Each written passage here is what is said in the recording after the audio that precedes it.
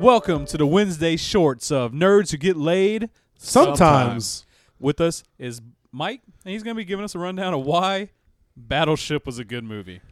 Okay, I want to preface this by saying that when I saw Battleship previewed in the theaters, I almost walked out and demanded my money before I even saw the movie, like that I was going to see. I was just so pissed off about it.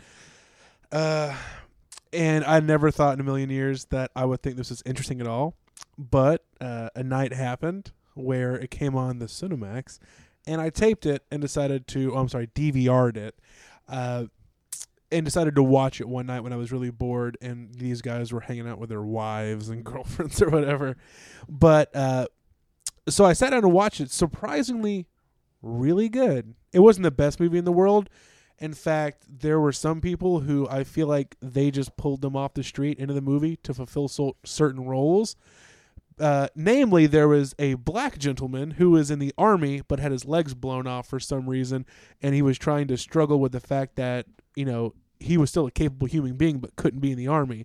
And they just literally, I think, just picked a guy who was in the army who didn't have legs, and he couldn't act his way out of a paper bag.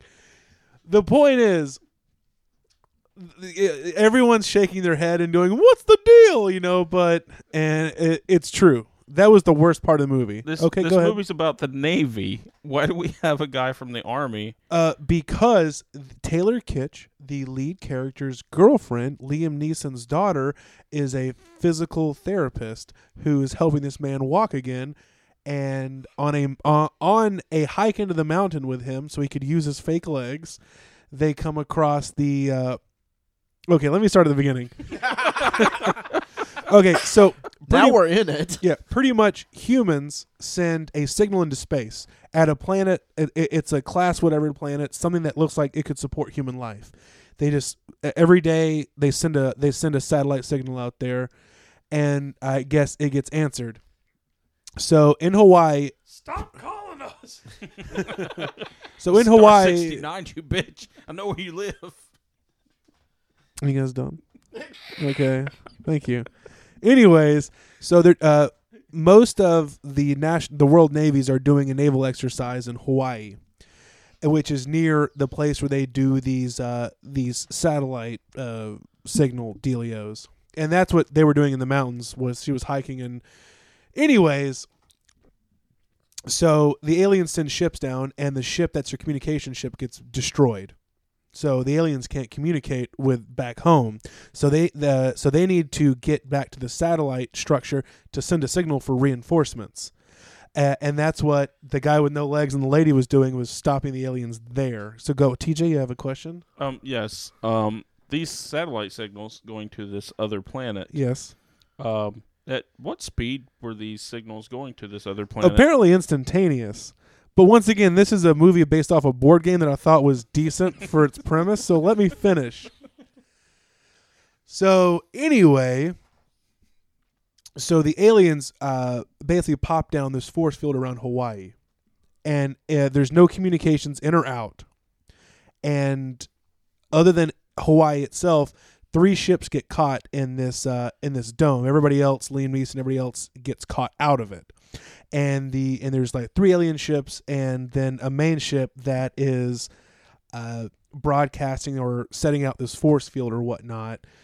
And it goes on to where 2 of the ships are destroyed. They're able to actually take out a couple of these alien ships. Don't ask me why. Like I said, it's entertaining.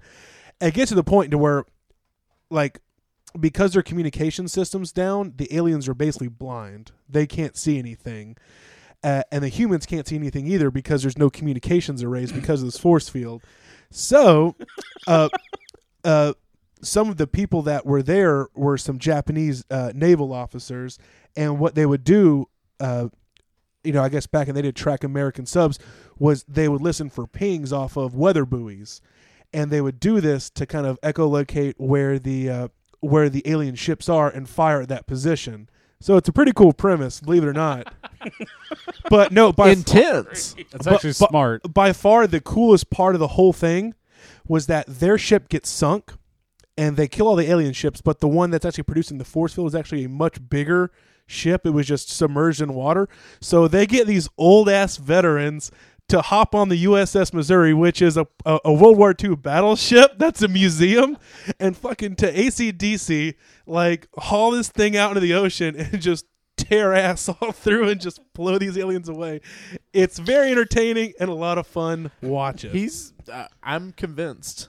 I would watch this now. Dude, no, it's so lame because you're like, we need a ship, and they're like, oh, we've got a ship, and like Cue AC/DC. no, I swear to God, and then they pan over to this battleship, and there's these old dude just like hanging off of like the tower and everything.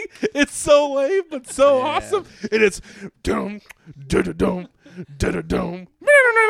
It's so great. Man. Go ahead, I think I just forgot math. dude. It's making me so happy talking about it.